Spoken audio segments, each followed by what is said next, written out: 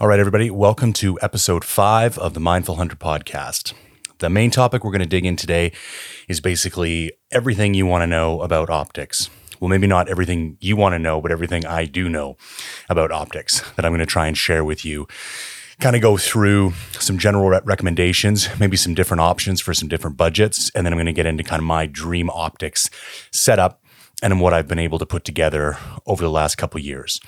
In addition to that, we'll do our kind of regular check-ins and little sections that I do each week. Before we get things started though, I wanted to take a moment and really thank everybody for the engagement and the feedback. People have been going out of their way to send me messages, leaving reviews on the podcast and ratings and comments and likes on YouTube. And I just want to let you know, I really appreciate that stuff. And not just because it strokes my ego and makes me feel like I'm doing a good job, but it's a good kind of weather gauge to let me know that I'm headed in the right direction. And then you guys have also done a very good job of providing some recommendations about topics you want me to cover. And then also little nuances of things I already have covered that maybe I could have covered in more detail or missed, or just a variety of pieces of feedback that I found really valuable.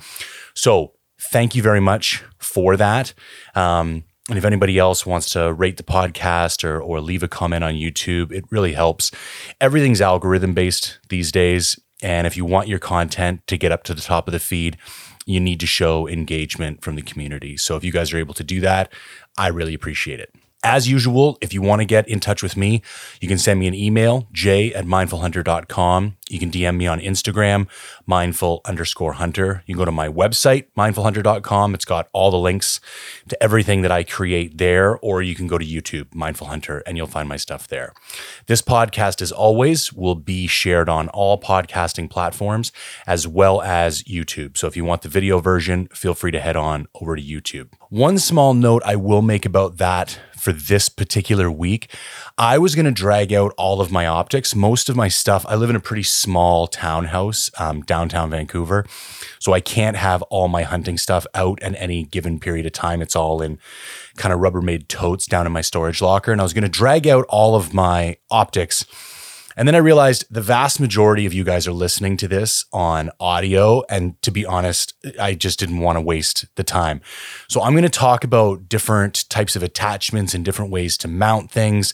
And I'm not really going to get into showing video examples of everything because it's really not beneficial for people who are listening on audio.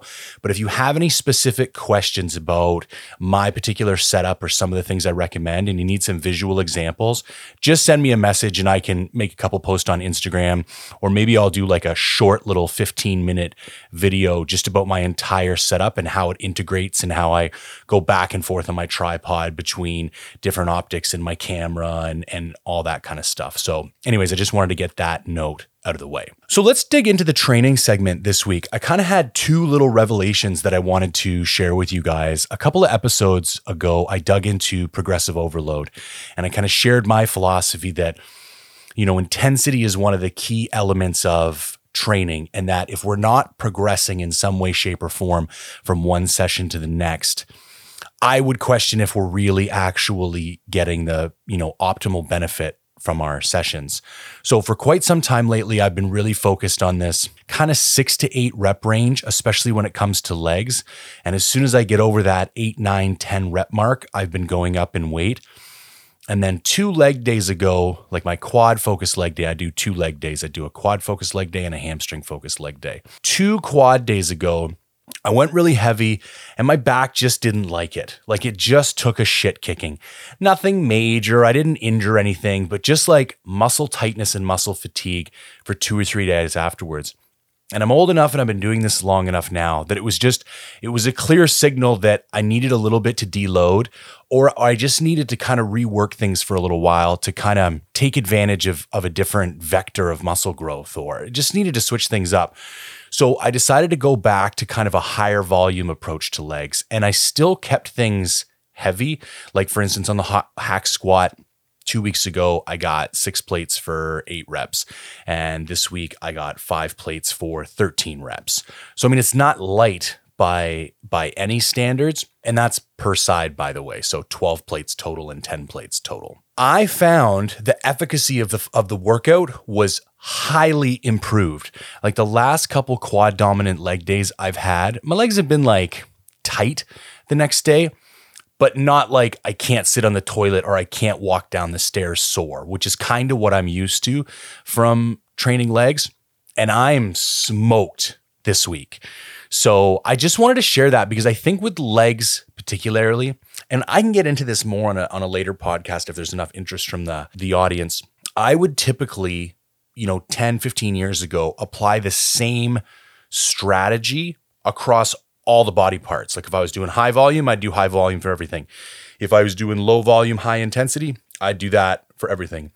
And I've come to recognize now each body part needs to be treated independently in order to kind of maximally design a protocol for that particular body part. Like arms, for example. I don't go heavy on arms and I use a lot of machine equipment. I find the contraction is what's optimal for arm development. Cable work is really good because there's like the resistance profile. This is an interesting topic. So let's talk about resistance profile for a moment. The effort that your muscles need to exert across an exercise is not linear across the entire movement pattern. Like if you think about a bench press, it's harder down low and easier up top. This is because you're engaging more muscle fiber the further away from your chest that you get. So that kind of curve, that resistance curve is called the resistance profile of an exercise. And now if you're doing dumbbell curls, you know this, even if you don't know it consciously, you know it subconsciously. Because as soon as you get that dumbbell curl over halfway, it kind of falls up that last 10 to 15%. And that's because the lever arm takes over and you have a greater mechanical advantage for that last 10 or 15%. And that's why I find cables, for example, a superior instrument to use for arm development than dumbbells, because you can adjust, or there's a more favorable resistance profile for that particular body part. Legs, so taking that philosophy and now going to legs, this is going to sound like a contradiction in terms, but legs for me respond best to high volume and heavy weight. So it's like you got to be in that 12 to 15 rep range and going as heavy as possible. Like it should be brutal. Like some leg days, I'm probably 3 to 4 minutes between each set. Like it is so brutal, I can't even breathe when I'm done. And I need 3 to 4 minutes to kind of like reset and go again.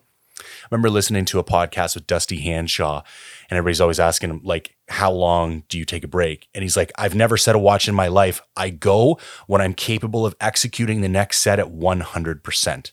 And now there's an argument for shorter rest periods if you're doing like a high volume, more like Cutler based approach. And I think that's totally fine. But for this particular approach, I prefer this, like, I'm going to kill myself completely. And then I'm just going to take a moment. I'm going to regroup. And when my body feels ready to go 100%, I'm going to go again. So the revelation, okay, let's cut through all that horse shit. What's the point I'm trying to get across here? Point one, listen to your body. Okay. And when it sends you a clear signal, do something about it. Point two, no matter how successful a training protocol is, it's not going to work forever.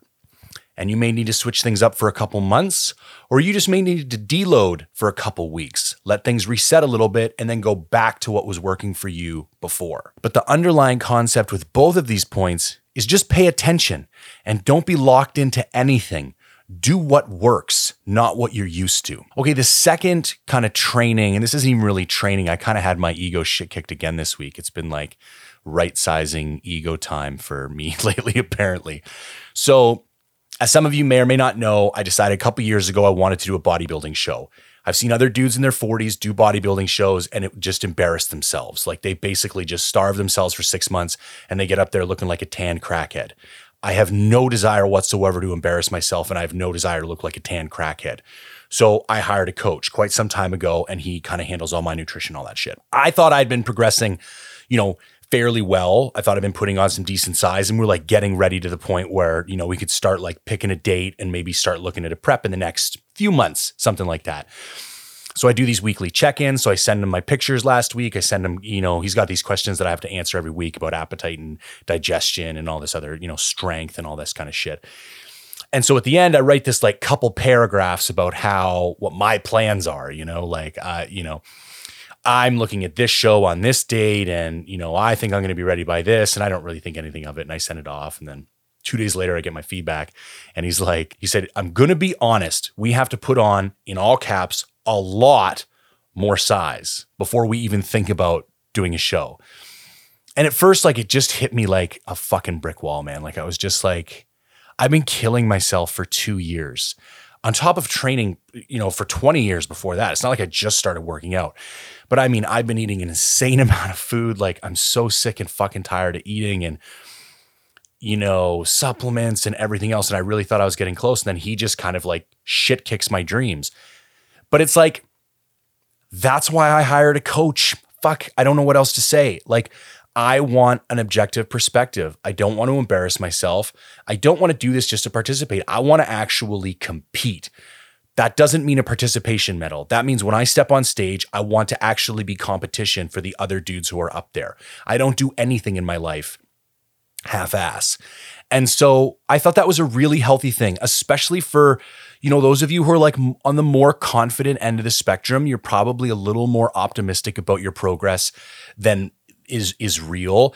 And I think having an objective third party kind of say, get your shit in check. You're not as good as you think you are. Overall is probably a very healthy thing, especially for me. So I took it in stride. And we were texting again a couple days later, and I just straight up said, I appreciate the blunt feedback. That's exactly what I need to hear. I'll just put my head back down. We'll keep grinding, keep putting on weight. And when you tell me I'm ready, I'm ready. And fuck it, I'm not even going to worry about it until then. And then I kind of had this cool thing happen. So I've kind of been stuck around 254 pounds. Biggest I've ever been was 256 back in the summer. And I was pretty fluffy, 256. And then I haven't really weighed myself the last couple mornings, just didn't really think about it. And I hopped on the scale this morning. I was 259 pounds and feel good. You know what I mean? I'm certainly not shredded, but I feel tight, I feel round, and I'm 259 pounds, which is the biggest I've ever been. I feel strong. I wanted to get up to 260 this bulk. I mean, 270 was kind of my own private goal that I think is a little bit ridiculous, but so much like the last point, if I was going to break down what's the actual takeaway from this, seemingly, non-relevant information I'm sharing with you, I guess it's trust the process and trust the people you've put in your life to give you advice. Cause that's what I'm trying to do. Not be so worried about the outcome and focus more on the process.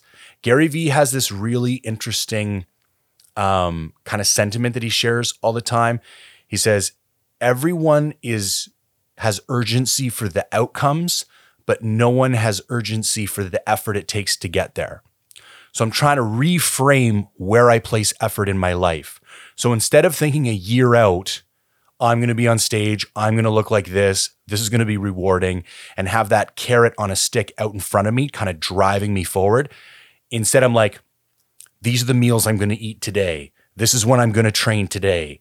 These are the extra reps I want to put on these lifts today, with the philosophy being that if I just put perfect days back to back to back, that will create the perfect outcome a year down the road, as opposed to just focusing way off in the distance as a more daydreamy approach. Anyways, I'm not sure if that resonates with any of you guys, but that's kind of what's been tumbling around in my mind this week in regards to training. So I thought I would share. All right, let's talk about this week's piece of gear. This is the MSR reactor. Let's take it out of the box for a quick second, because it's a pretty interesting, it's different than most other, I don't know, you call them pocket stoves or little stoves. And there's two kind of fundamental characteristics that make the MSR reactor such an interesting stove. I've always used a jet boil. The particular model I use is called the Minimo. I love it. Some people shit all over jet boil. I've had the same jet boil for the last 4 years. I've used it from 105 degree heat in Texas all the way to minus 20 degrees Celsius in Montana. It has never failed me. There's some things that aren't perfect about it. Like if you're going to melt snow, you go through like gallons of fuel. Like it's crazy. But overall, it's super lightweight and it's never failed me. However, in prepping for this goat hunt, I realized it wasn't the optimal piece of gear. 2 reasons. 1, the cold. Although it got me through cold situations, it's not known, the Jetboil Minimo is not known as a cold weather stove.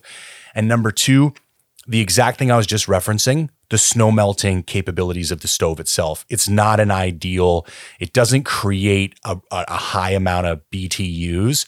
So it's great for like, heating up water for a mountain house or water for coffee or something like that. But it's just not ideal for melting snow. And the container itself is only a liter.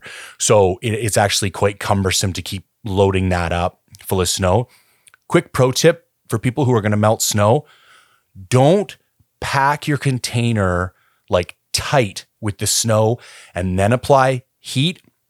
I don't know the physics behind it, but it requires more energy to get that to melt than if you get your stove going, put in a little bit of snow, let it turn into water, and then just feed little bits of snow into it. That is a more efficient way of melting snow than like doing big chunks at once. But I digress. So after looking at a bunch of options, one could argue that like a solid fuel or a liquid fuel stove would be superior. And I'm not going to argue that's quite possible, but I really like the convenience of canister stoves. And there is a canister stove that's pretty widely regarded as like the premier canister stove. That is the MSR reactor. And so there's 2 things. There's actually an internal pressure regulator in the MSR reactor, and that's what makes it ideal for colder temperatures. This is probably obvious to most of you. The colder temperatures that you operate in, the less energy there is in your fuel, like the more dormant it is. So it doesn't have as much pressure, like the pressure actually reduces. Same thing happens at altitude. So kind of the perfect storm is like being really high and really cold. But because there's an internal pressure regulator in the MSR reactor, this mediates this effect, and it makes it a better stove. The second characteristic is that it's not an open flame stove. I don't know what the exact term for this type of, it's not convection, it's not infrared, but basically there's the fuel system is dispersed in it. It's not even really coils, but it basically heats this pad and then emanates heat from there, which from what I gather is a far more successful method for the type of circumstances that I'm going to be in. So anyways, long story short, I'll do a more thorough review on this when I'm done the hunt. But to be quite honest with you, this is probably one of the most reviewed camp stoves on the face of the planet. So if you want some more information about it, just Google it or go on YouTube. There's lots of people who've talked about this. The one other note I will make is that I went for the 1.7 liter variant. You can get a 1 liter pot, a 1.7 liter pot, or a 2.5 liter pot. I wanted the 1.7 because it's big enough to melt snow, and the 2.5 is just gigantic and I had no need for it. So if you were solo with no snow, I'd say go 1 liter. If you're solo with snow, I'd say go 1.7. And if you're 2 or more with or without snow, I would go 2.5. All right, let's dive into the main topic this week, optics. Let's take a moment and set some context, because I think we could talk about kind of the point and purpose, and there's different needs and different uses. Obviously, I can't talk about every single particular situation and every single particular piece of glass, but I think I can provide some kind of wider recommendations and pieces of information that are going to be useful kind of across the board. Also, let's talk a little bit about flow. What are we going to do here? So I'm going to lay some groundwork. I'm going to talk about the different use cases for optics and kind of how I'm going to structure the conversation. Then what I'm going to do is get into my particular setup, all of the glass that I own, my history, what I've bought, what I've sold, why I kept, what I now own, all of that. Kind of my system, how it all goes together and with various tripods and stuff. Then what I'm going to do is lay out a variety of recommendations, different recommendations for different budgets. And once that's all done, I actually got quite a few questions. I posted up a story yesterday on Instagram and kind of laid out that I was going to be doing this podcast and asked people if they had any particular questions. And I got a lot of really good questions. But first, I'm going to go through all those other pieces of information because I'm probably going to end up addressing most of those questions. But when I'm done all that other stuff, I'll break open my phone and we'll go through that list and we'll see if there's anything that I haven't addressed, and we'll talk about that in more depth. So I always use binoculars. So let's kind of talk about the two main cases for binoculars. First one that's going to come to everybody's mind is spot and stock. This is like your classic Western open country, big game hunting. Hike up to a knob, glass, find something, make a play. That's kind of the most common use case for optics. The second, not as intuitive use case is going to be still hunting. That's kind of where I kind of cut my teeth in hunting, was still hunting blacktail. And it's not something a lot of people think about using binos for, but any type of still hunting, binoculars are actually extremely beneficial because especially with an animal like blacktail, blacktail is going to use lack of movement as a defense mechanism. I've probably walked by more blacktail in the forest and not even known they were there than I've seen and been aware of seeing them. So that just tells you their first kind of protective mechanism is just to stay still.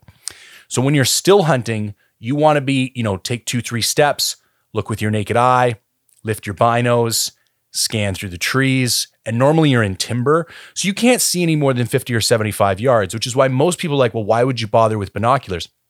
And it's because you're looking for extremely small pieces of detail. I'm looking for the flick of an ear. I'm looking for the end of a tine. I'm looking for the flick of a tail, like just some little thing that's going to give me a hint that there's an animal there. So most of the recommendations I'm going to talk about today are going to be geared towards the spot and stock situation. However, keep in mind, I still highly recommend binoculars for still hunting, and I do still recommend high quality optics for still hunting. But if you forced my hand, I would say that's probably the situation where you could get away with lower end binoculars simply because you're so much closer to your potential target. So we'll focus mostly on spot and stock, but I'm going to kind of run the gamut as far as use cases for optics. Okay, so I've been collecting optics for probably going on the last 8 years or so. And I started off like rock bottom basement. I think the first pair of binoculars I bought was a pair of Vortex Diamondback 10x42s, and they were like $189 at Cabela's or something. Since then, I've owned a pair of 8x42 low end Vortex, a pair of 12x50 Razor HD Vortex, and I've sold all of those. And now I own, and we'll go through each of these in depth, but I own a pair of Zeiss Victory 10x42 binoculars, a pair of Swarovski SLC 15x56 binoculars, and the Hubble, my Zeiss Harpia 95 millimeter spotter. In addition to that, I have 2 Outdoorsmans tripods. I have their medium compact that I also have the extension center post that I sometimes use and sometimes don't. And I have the Outdoorsmans tall tripod. And I have 2 tripod heads.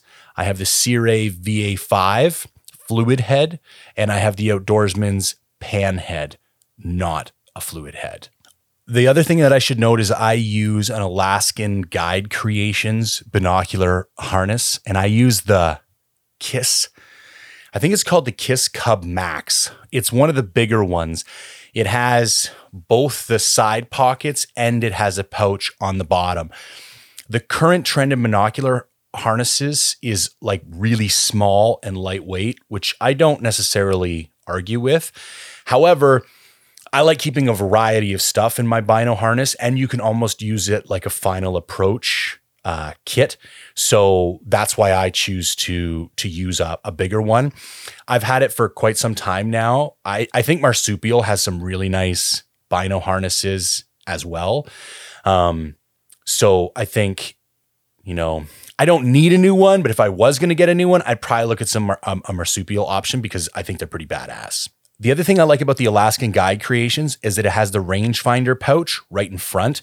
I'm not a big fan of the secondary one to the side. I've never used it much, so maybe I would get used to it, but I like having everything all in one. And I'm primarily an archery hunter, so I kind of have this kind of setup where once I get close to an animal, I have a couple things different, like open in a different way, and it lets me pull everything out. And I can even leave my rangefinder hanging, which basically gives me access to everything that I need without any additional noise of zippers and clasps. So I've figured out a system that works really well for me with this particular bino harness. That being said, there's other ways that you could do it with other harnesses. So it's not the be all and end all, but I think it's a really badass harness and I highly recommend it. But it is larger than I would say is currently trendy. So you'll notice I started my history off with a bunch of Vortex glass and now I don't own any more Vortex glass. So I kind of want to get this out of the way. Don't believe the hype. The marketing is real in the hunting industry. And here's the fact of the matter. No one can compete with the big three. Zeiss, Swaro, and Leica are head and shoulders above anyone else on the market, except for a few exceptions. Obviously Night Force has really good scopes.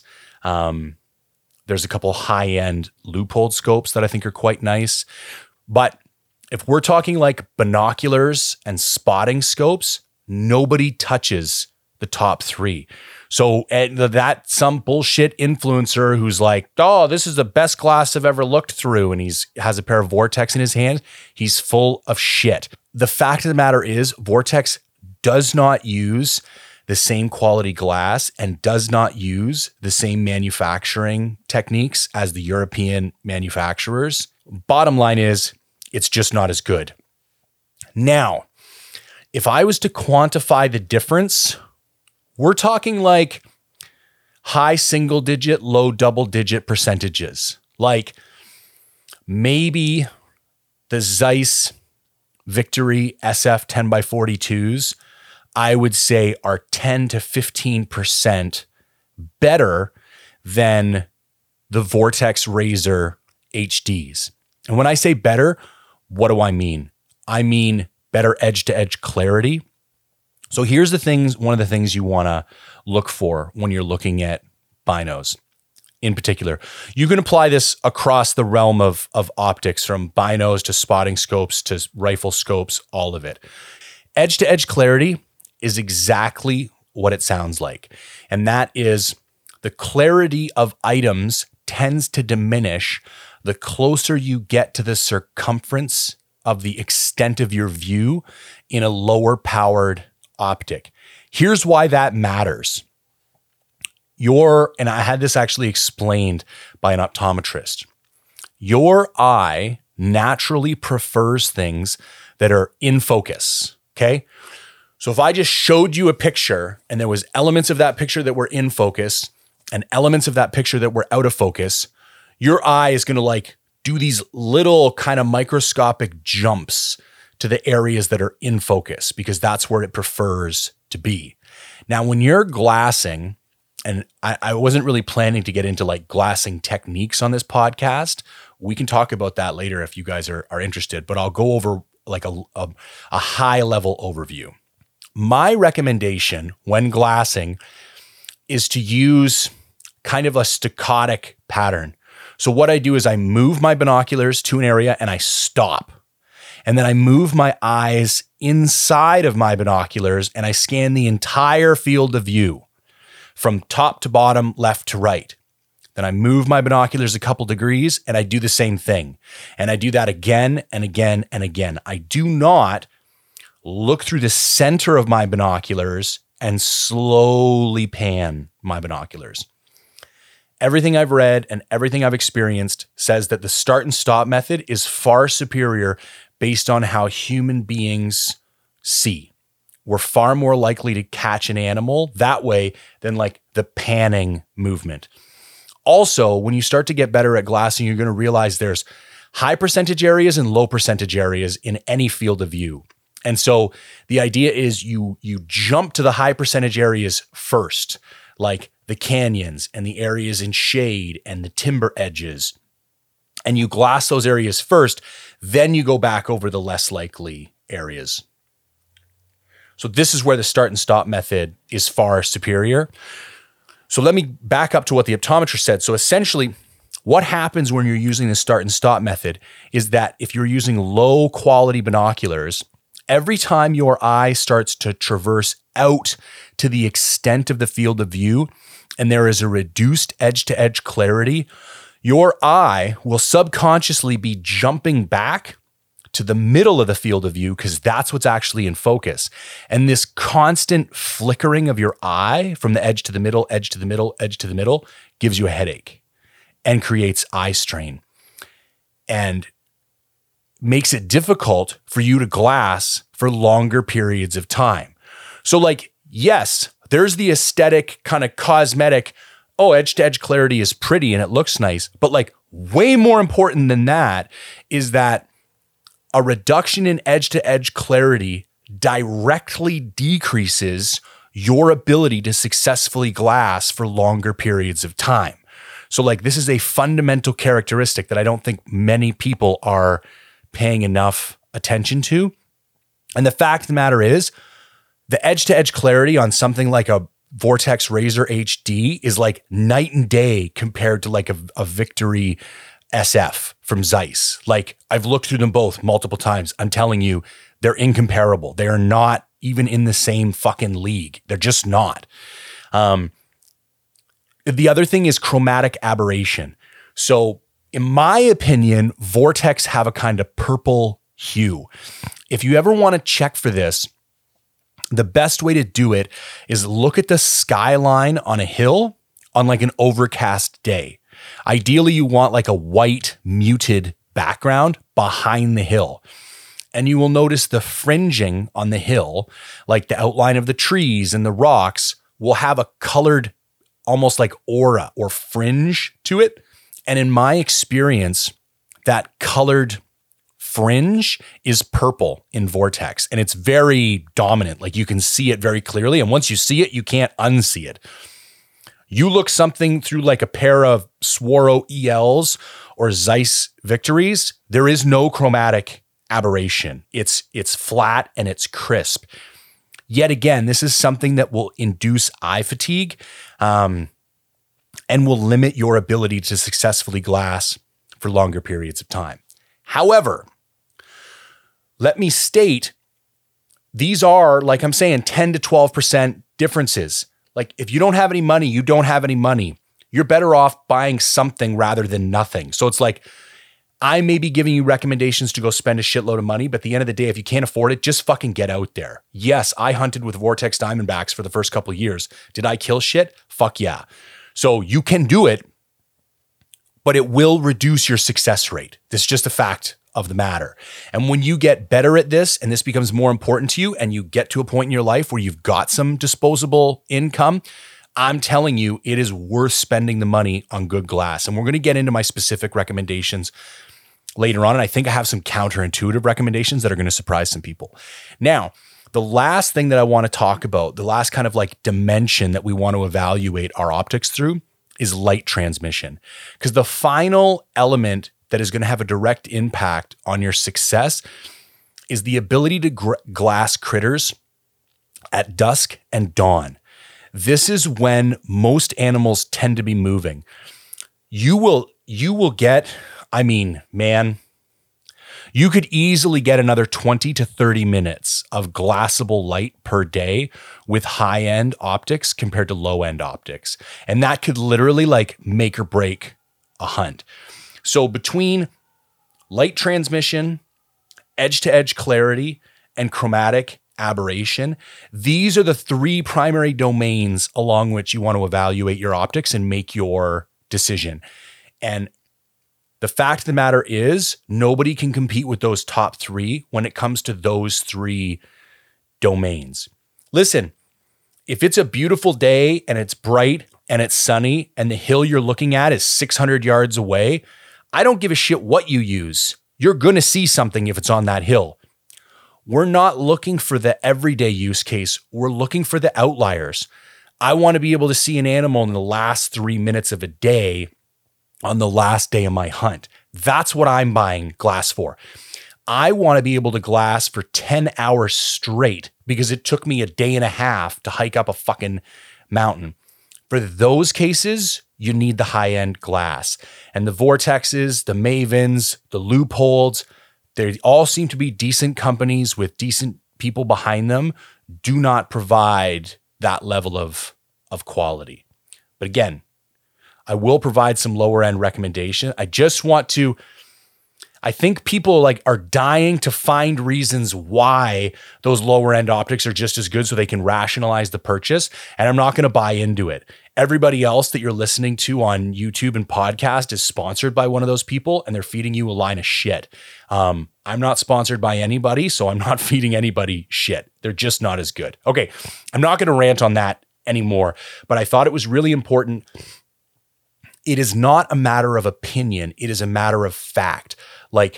You just cannot reproduce the same quality without a certain level of glass and a certain quality of manufacturing process. And I wanted to get that across kind of right away. Okay, so let me talk a little bit about my system and why I use kind of what I use. So I am completely on an Outdoorsmans based system. I actually have a good example of this on my Victory SFs. So before I talk about my system any further, I want to talk a minute about a tripod. So I'm going to say, other than the glass itself, the tripod is the single most important component of your glassing system. You will see way more things with a tripod than without.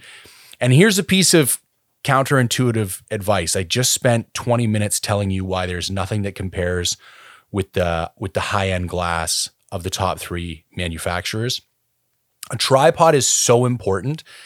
I would almost argue you probably have a slightly better chance of finding critters with a marginally lower quality glass on a tripod compared to a marginally higher quality glass not on a tripod.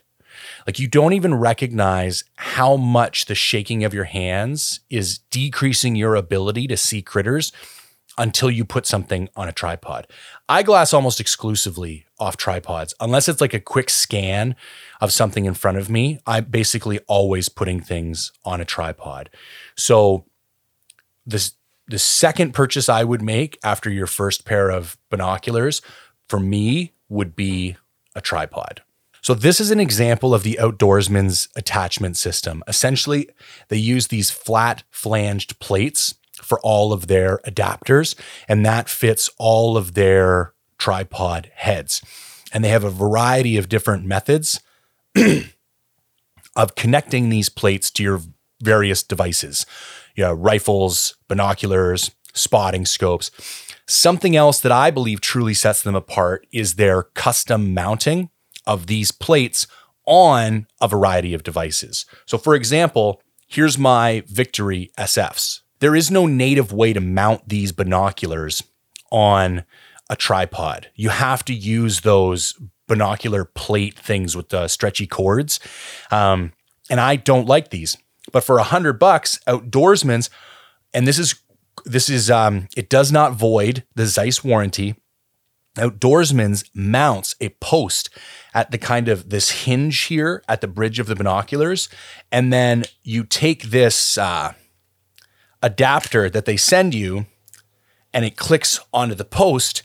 And then you have a hard method of mounting your binoculars or your spotting scope or anything else onto your tripod. There are multiple different tripod systems you can use.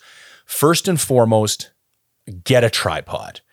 Secondly, I would recommend the Outdoorsman systems because of the integration between all of the different components and the fact that once you're in that ecosystem, you can take one tripod, you can slide off binoculars, you can put on a spotting scope, you can put a rifle mounting plate on it, you can go back and forth.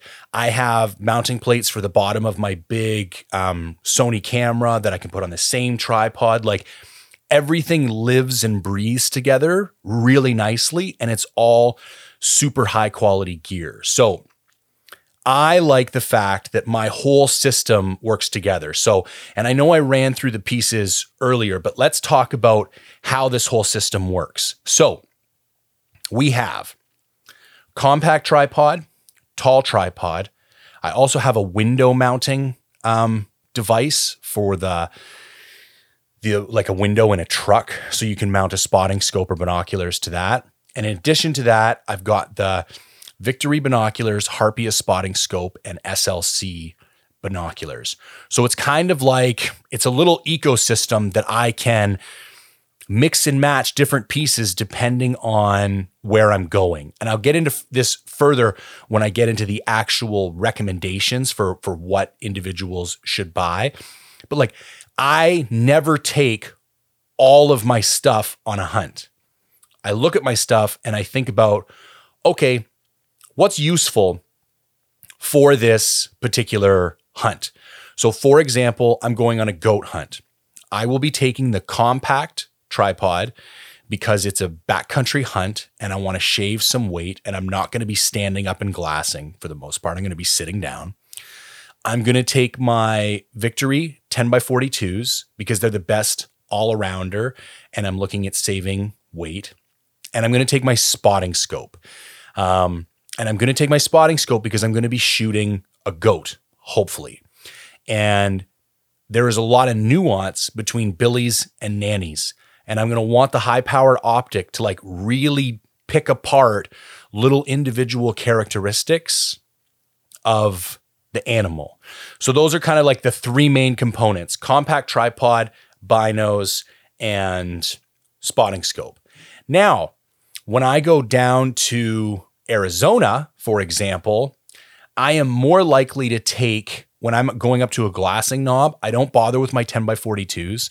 I take my Swaro 15x56s and I take my spotting scope. And there, I'm probably going to take the tall tripod and a stool of some form, like a little backcountry stool, because for those of you who've been to Arizona, you kind of get on these knobs, and there's normally like cactuses and tall grass up on the top of these knobs. And if you sit right down on the ground, you kind of lose an appreciable amount of field of view because of the curvature of the hill. So I like to kind of sit up.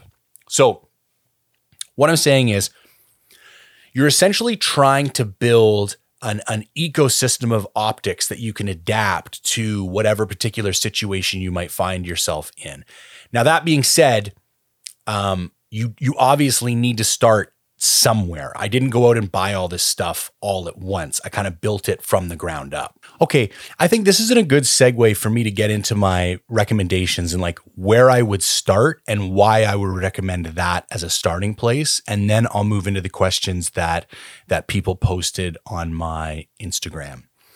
So first and foremost, I'm going to say binos trumps everything else. One of the most common questions I see is, what spotting scope should I get? And somebody's got a $500 pair of binoculars. Except for extremely rare situations, the vast majority of people are going to be far better served by having a single high-end pair of binoculars than anything else. And if you're going to add one thing to that, it would be the tripod. So until you have enough cash to spend multiple thousands of dollars on a spotting scope, I wouldn't even consider it. I would start with binoculars, and I would wait until you can buy a really good pair. So I'm going to give you 4 kind of price point recommendations. Most of the prices are going to be in US simply because that's when I'm looking stuff up on websites. Most of the websites I go to are US. I'm going to start at $1,000. Like, listen, If you're serious about hunting and this is something that's important to you, you should own a $1,000 pair of binoculars. I know it might seem ridiculous to some of you, and you can argue with me if you want. It's just my opinion. I think the best bang for your buck is going to be Leica Trinivid HDs for $1,000. I'm more of a Zeiss guy personally, but to be frank, I don't like their Conquest line. The glass is nice, but the ergonomics is shit, and the eye cups twist off, and there's just a lot of things about the Conquests that I don't like. And in Swaro, by the time you get up to an SLC, you're looking at a lot more money. So for that $1,000 entry point, I really believe that the Leica Trinivid HDs are your best bet. Next, if you're going to go up another $500, if you got $1,500 to spend, I'd go for the SLCs. Again, for the first pair of binos, I believe everybody should go 10 by 42s. You will see some people recommend 12 by 50s. I don't. I tried that method. There's too much handshake. Maybe for rifle hunters, but like I'm an archery hunter mostly, and I'm using my binoculars with one hand a lot. And it's really hard to successfully glass with 12 by 50s in one hand. Even with two hands and grabbing the brim of your hat and doing that, like it's still hard to get rid of that handshake. And I just found, I had mine for a year. They weren't bad, but I have to say overall, a 10 by 42 is a far superior pair of binos than 12 by 50s if you're only going to own one pair. Now we're going to jump from $1,500 to $2,500. For $2,500, I'm going to recommend the Zeiss Victory SFs. These are the binoculars that I own. I've looked through everything except one pair that we're going to get into in a moment. And in my opinion, I even like these better than the ELs for a variety of reasons.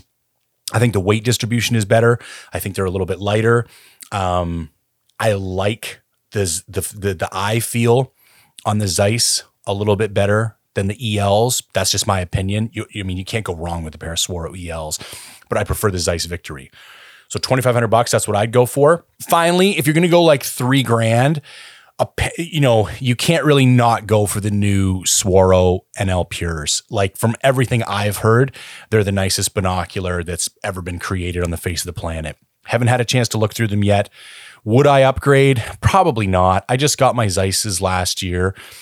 There's the nicest glass I've ever looked through. And I would lose probably $500-$600 if I went to sell them. And it's just not worth it for me. I really like them. I like everything about them. So I probably won't switch, but if you want the best that money can buy, it would be the NL Pures. So up next is going to be your tripod. Now I know I kind of blew a bunch of smoke up Outdoorsman's ass, and I do firmly believe that they are the best option overall for like a tripod ecosystem. However, they're pricey, and there is another option, and I'm going to say it's the Serai. So you can get the Serai CF733 tripod and the VA5 head for about $400 and $450 together. I think it's like $250, $260 for the tripod and maybe $175 for the head. I own this head. I've used this head. Not my favorite thing in the world, but for a $175 fluid head, it's really good. You're not going to find anything else. I'm not a big fan of carbon tripods. They get wind shake worse than like a high grade aluminum tripod, even though the weight discrepancy is not, my aluminum Outdoorsman's tripod is no heavier than the carbon fiber Serai, but I do find it more stable. However, for that kind of sub $500 price range, I think that's a fantastic option. You will have to get some type of external mounting for your binoculars, like one of those Bino Buddy plates or something like that. And your spotting scope will be okay because you can screw the adapter plate up into the bottom of your spotting scope. Now, if we're going to go up a notch, I would recommend either the taller compact Outdoorsman's tripod. And the way I would make that decision is, what are you going to do most? Are you mostly backcountry hunting or not? If you're mostly backcountry hunting, get the medium compact. If you're mostly not, get the tall. If you want a hybrid, you can get the extension post for the medium compact. That's going to give you an extra 10 or 12 inches. That'll be pretty beneficial. And on top of that, I would put the Outdoorsmans pan head. I've had that head for 5 years. It is bomb proof and I love it. I love the way it glasses. Why do I love it? Well, here's an interesting thing. We were talking earlier about my start and stop method. The locking system on the Outdoorsmans is like perfect. It's got these two little dials and they move in opposite directions. One controls the pan and one controls the tilt. And with just a little bit of finger force, you close those both off and your tripod is locked. So you can bump into it with your forehead. You can get up getting a cup of coffee and like nothing moves. And you can look around inside that field of view as much as you like. And then when you want to move it, I can independently open the pan, shift it 5 degrees, one way, lock the pan, and then go back to my kind of search pattern. And I love that the lock unlock function is flawless. And I like that it's not fluid and it feels like a fluid head. Like it's got a smooth pan, a smooth tilt. It's got nice resistance to it. Whereas with the Sire head, it doesn't even ever really lock. Like if you squeeze on it, it's still going to move and pan and twist. So it's like, it's okay, but it just doesn't have the crispness. Now, let's put this in perspective. The VA5 head is $170. The pan head from Outdoorsmans is $400. Like, yeah, okay, they don't operate the same because they're not the same. They're like in different leagues as far as price goes. So I'll leave that one up to you. Lower price point option, Sire, CF733 tripod, VA5 head. Upper end, we're going to go taller, compact Outdoorsman's tripod with the pan head. People are not going to be happy with what I'm about to say. Here's the deal with spotting scopes. I have no budget spotting scope recommendations. My recommendation, if you need to buy a budget spotting scope, is wait until you can buy a good spotting scope. The first spotting scope I bought was a Vortex Razor HD 65 millimeter. It is a piece of shit. Objectively, it is a piece of shit. I went on multiple hunts where I had the Vortex Razor HD 12x50s and the Vortex Razor HD 65 millimeter spotter. Rarely would I use the spotter. As soon as you got past like 20 or 25 power, the clarity just went to such shit that I was like, I could actually see things better with the 12x50 binos than I could with the 65 millimeter spotter. And it was like $2,000 for that spotter. And I got to the point where I was like never using it. It hurt my eyes. The clarity was no good. I couldn't zoom in to see fine detail. Like I don't like smaller spotters in general. And I definitely don't like low end smaller spotters. Now, there's a lot of sheep guides who are going to tell you that the Swarovski 65 millimeter spotter is their bread and butter. They're not wrong. However, I would rather carry a big piece of glass and have the confidence that it brings with it. I'm a bigger dude. I'll carry 2 more pounds of spotter. Like let's say a 65 mil is like 3 pounds and a 95 mil is 5 pounds. That's 2 pounds I'll carry. Yes, it's more money. I'd rather hold out. So my recommendation for a spotter is to buy something 85 millimeter plus and go Leica, Zeiss, or Swarovski. And I know for a lot of people that's going to be out of reach, but that's just the way I feel about it. If you want to buy something lower end, you have to go look for somebody else for recommendation, because the bottom line is I tried it and it was shit. So I just don't have a recommendation for something that's lower end. Now, something we talked about a little bit but didn't get really into is kind of the fourth piece. If we've got binos, tripod, and spotter as like our 3 main core components, the fourth piece would be big binos. For me, like coos deer hunting, big binos are where it's at. They're just ideal. And ask Jay Scott about that. He calls the SLC 15s like the coos killers. Like he loves those things. He still prefers those over the 12 power NL Pures for coos country. So for me, once you've got all that other shit sorted out and you want to get into some big binos, now Kowa has some really cool ones. What are the other ones? Eye doctors or doctor? I can't remember what they're called. There's 2 or 3 kind of weird brands that make like big 15 to 20 power binoculars. Maven has these 18 powers. I've never looked through them, so I'm not going to comment on them. But for my money, I would get the Swaro 15 by 56s for big binos if you wanted to add one more dimension to your kit. That's about everything that I had notes for. I feel like I kind of went off on a couple of tangents there, and I hope that was linear enough that everybody was kind of able to hold on.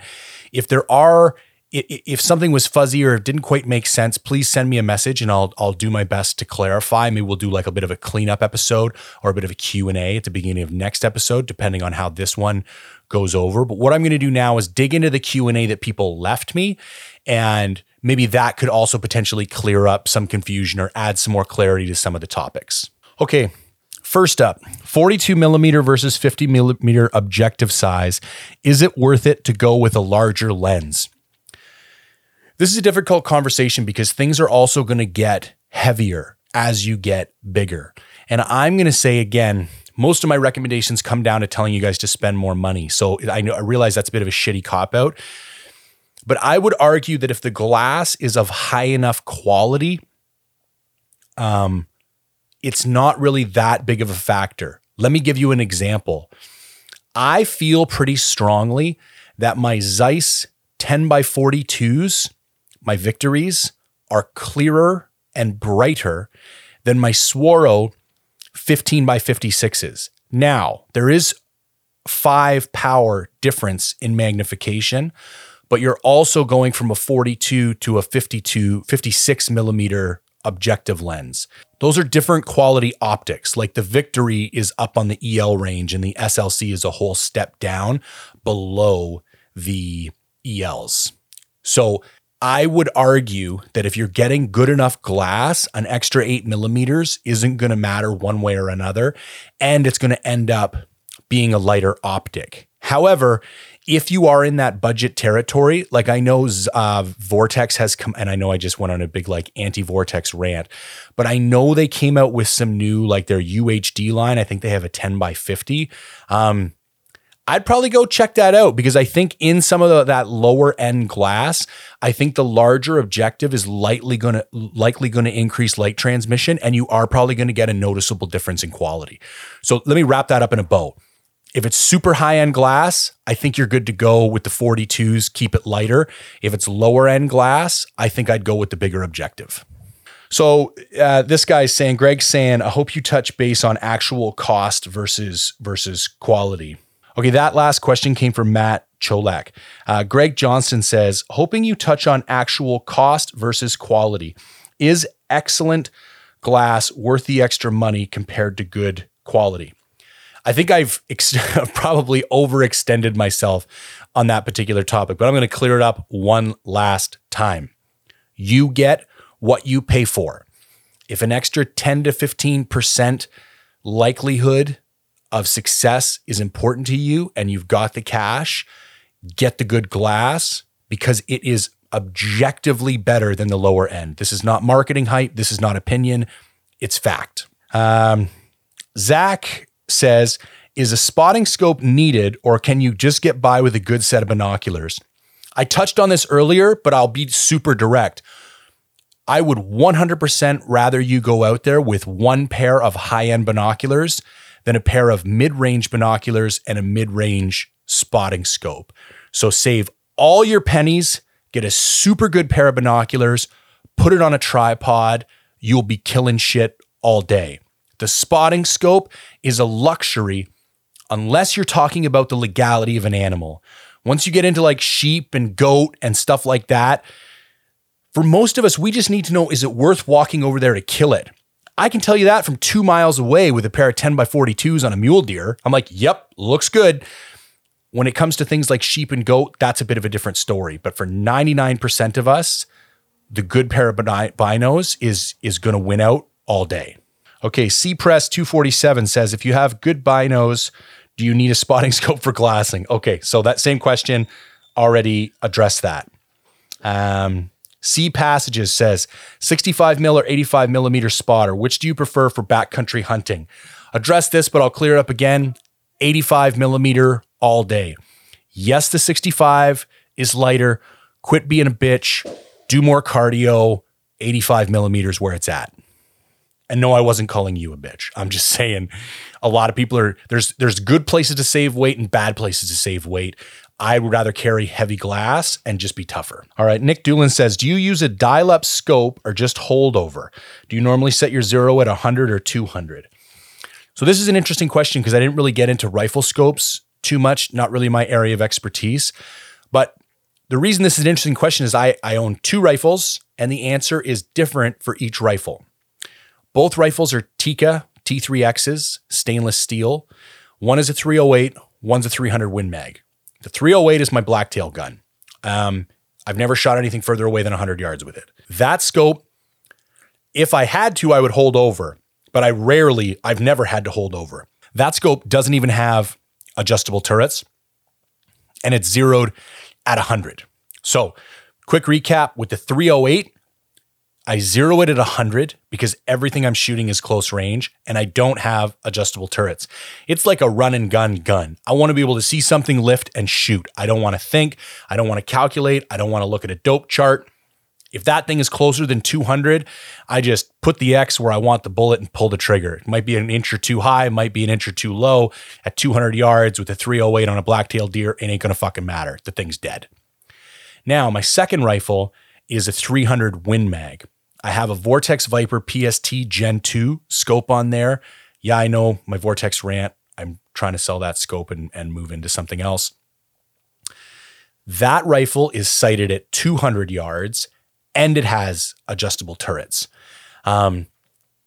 Here's the thing. I would say if you're looking at 300 yards and in for your primary purpose of your rifle, I would not get adjustable turrets, and I would sight at 100 yards.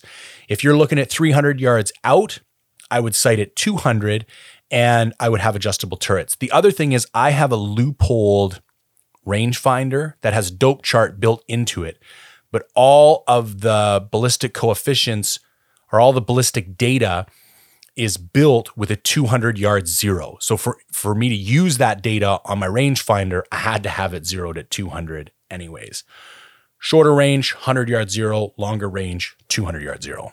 All right, Juno Keys says, key features to look for when buying optics. I touched on a lot of the key features that you should look for. Here's the one I didn't. Ergonomics. You need to pick these things up and see how they feel in your hand and how they feel against your face.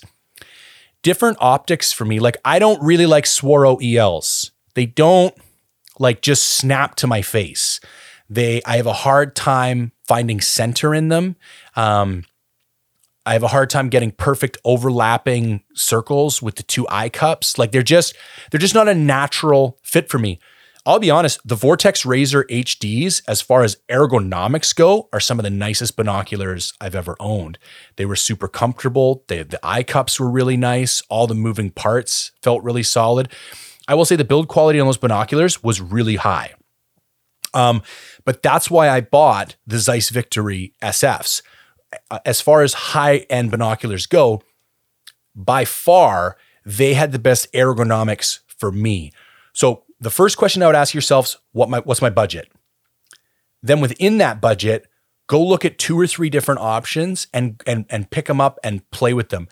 If possible, take them out at low light, but if you're in Cabela's or some place, you're never going to be able to do that. So it's not the end of the world. If it's a good pair of binos, it's going to work well.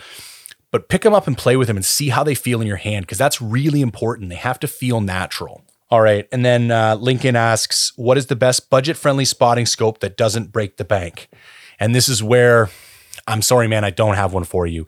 My recommendation is just don't buy one if you can't afford a good one, because it's not going to do what you want it to do anyways. And that is give you a supreme degree of confidence from great distance. A budget spotting scope is just not going to do that. Here's another alternate recommendation. Like, do you have somebody you hunt with on a regular basis? And I know this sounds crazy, but could you guys like split on a real one and lend it to each other from time to time? Another option that I actually just heard of is a couple people have started rental services. where you can like rent high-end optics for week to 3 week periods of time for hunts. So that's something else that I would explore.